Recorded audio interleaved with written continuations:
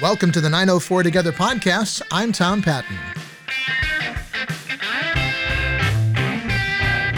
No one would dispute that it's a challenging time to be in business, even as we start to reopen businesses in Jacksonville and across the state.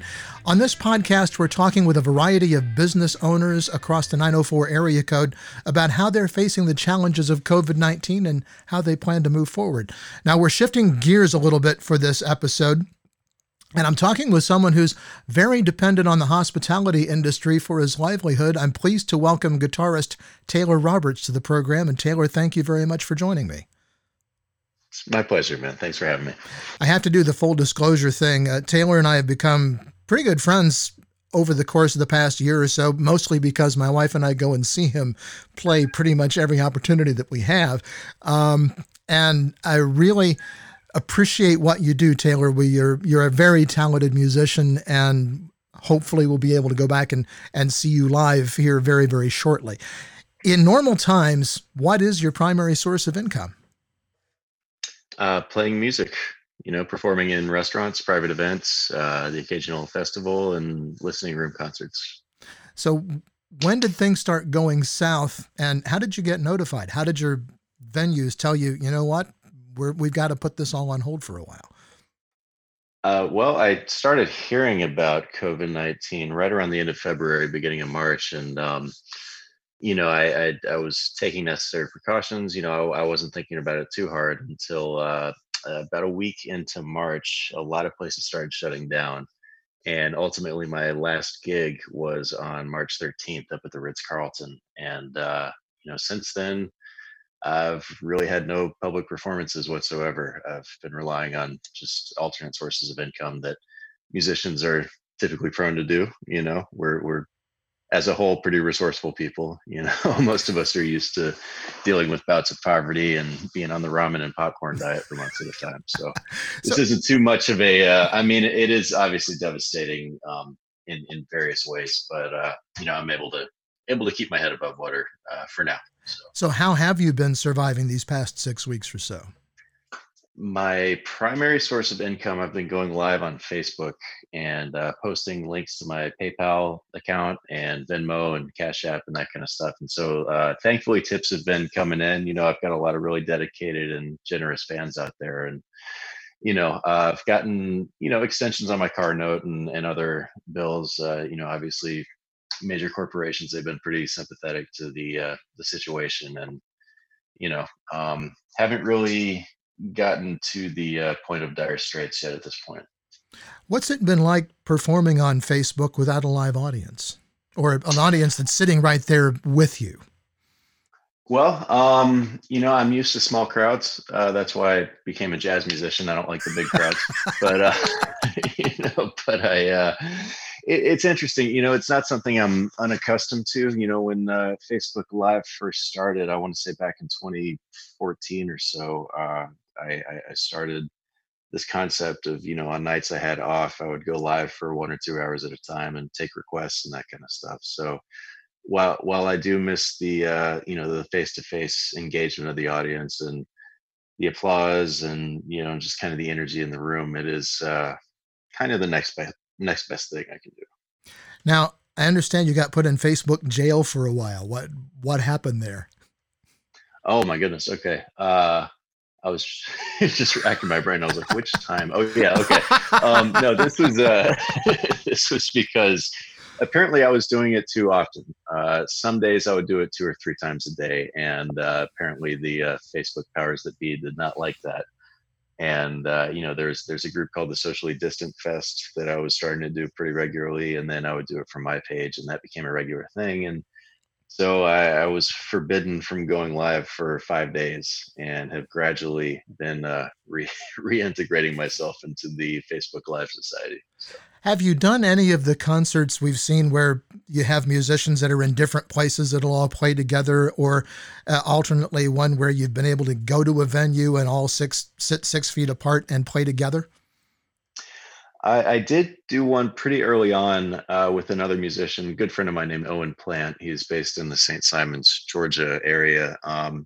Now, the technology unfortunately prevents us from being able to play together, but it wound up being kind of a showcase. He'd play a tune or two, I would play a tune or two, and it was like an invite only Zoom conference. But typically when people see musicians playing together in the quarantine state of affairs, they're usually pre-recorded. Okay. But for whatever reason, it doesn't matter how fast your internet connection is or what program you use. It's impossible to sync musicians in real time. There's always going to be a lag. Too much latency in the internet. Indeed, indeed. Now, I get from that you're still in contact with a lot of your friends in the music business. What are you hearing from them? Are they all singing pretty much the same song, if you'll pardon that pun? Sure. Yeah, absolutely. I haven't really heard of many musicians. There's been the seldom occasion where, they'll have like a driveway concert or a venue will open, but they'll adhere very, very strictly to the social distancing and, wearing masks and everything else. I haven't had that opportunity yet, nor am I certain I'll be taking an opportunity like that anytime soon. Personally, I'm kind of erring on the side of caution. So. Tell us a little bit about your background. When did you first pick up a guitar? And when did you understand that this was what you wanted to do for a living? I was 13 years old when I got my first guitar. This was right around the time Green Day became popular, and I wanted to play drums, which, understandably, I mean, they've got one of the best drummers I've ever heard. Yeah. Your And parents my probably didn't think parents, too much. what's that? I said your parents probably didn't think too much of that idea. Well, exactly. They bought me an instrument that I could turn down instead while I was practicing. So I settled. I was like, okay, I guess I'll get a guitar. And a couple months in, I didn't tell any of my friends that I had gotten it. I wanted to get like really, really good, before anybody knew. And I did not get really, really good, really, really fast. I had a background in piano. I had taken lessons since I was 4 years old, and after I got the guitar, I was big into punk rock, and wanted to be a punk rocker the rest of my life, and occasionally work the McDonald's drive-through to make ends meet. The real romantic idea of the struggling artist. But yeah, I was 13 years old when I decided I was going to be serious about it, and I'm lucky because I was pretty young. I was just like, this is what I'm going to do.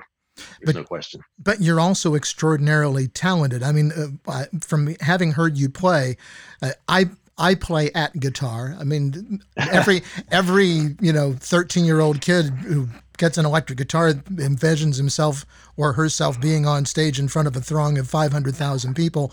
Few people, in my estimation, have the talent that you have to be able to play the way that you do. And I know that you're going to say, oh, gee, I'm really humble and all that, but it's true, Taylor. Well, I appreciate that, and I think that, a lot of people, when they see a musician out performing, they're seeing, for lack of a better term, they're seeing the shine from their grind. I mean, Right. It took a lot of work and obsession. It became like an addiction for a number of years, especially when I was in college. I was a jazz major at UNF, and it was normal for me to spend 8 hours a day practicing, and neglecting things like personal hygiene and and improving social skills and all that kind of stuff that normal people do. But yeah, it's a matter of, I think there is a degree of natural talent that musicians are lucky enough to have, but it's a matter of putting that to use, and really utilizing that and really working like crazy at it, just to continue to get better. Now, you recently released a CD, which I know nobody really releases a CD anymore because it's all on download, but you do have actual physical discs that are available, usually near the tip jar at your gigs. And I want to play just a little bit of one of your songs. This is an original song that's on the CD, which is titled A Day in the Life, and this is a song called Catherine.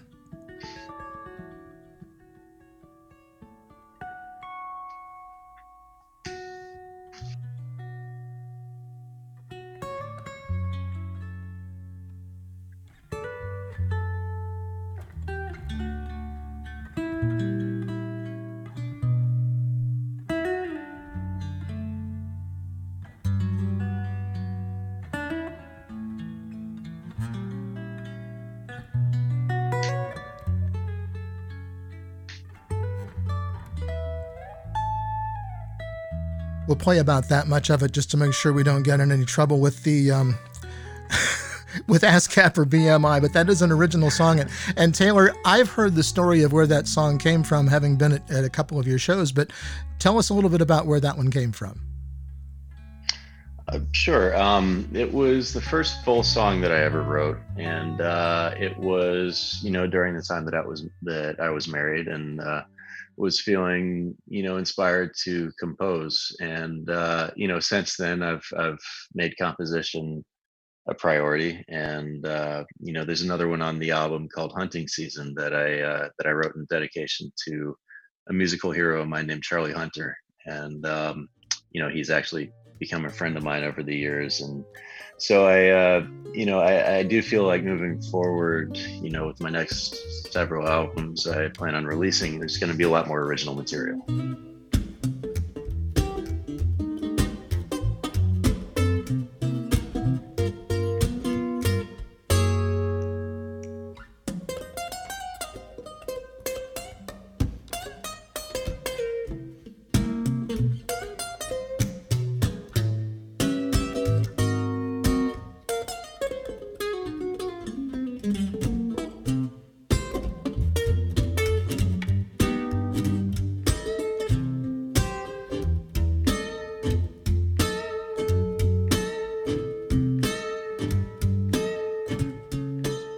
Are you starting to hear now from the venues where you have played regularly? I know my wife and I were at Ocean 60 last night. They're starting to open back up, and that's one of your regular venues. Are they starting to call you and say, here's kind of what our plans are and when you might be coming back and getting back to what it is that you do? Yes, thankfully, Ocean 60 has reopened on a limited basis, and they're one of the places that are adhering pretty strictly to the guidelines. They did ask for me to come back at some point this current week, and essentially this is just my own personal view on the situation. I told them I would probably sit on that for a while and get back to them when I feel a little bit more comfortable to start doing that. And thankfully, they've always been they're like a second family to me. They're totally understanding, and they're just like, just let us know when you want to come back. We'd love to have you back whenever you're ready. And now the Ritz-Carlton, they're considering reopening at the end of May at the earliest.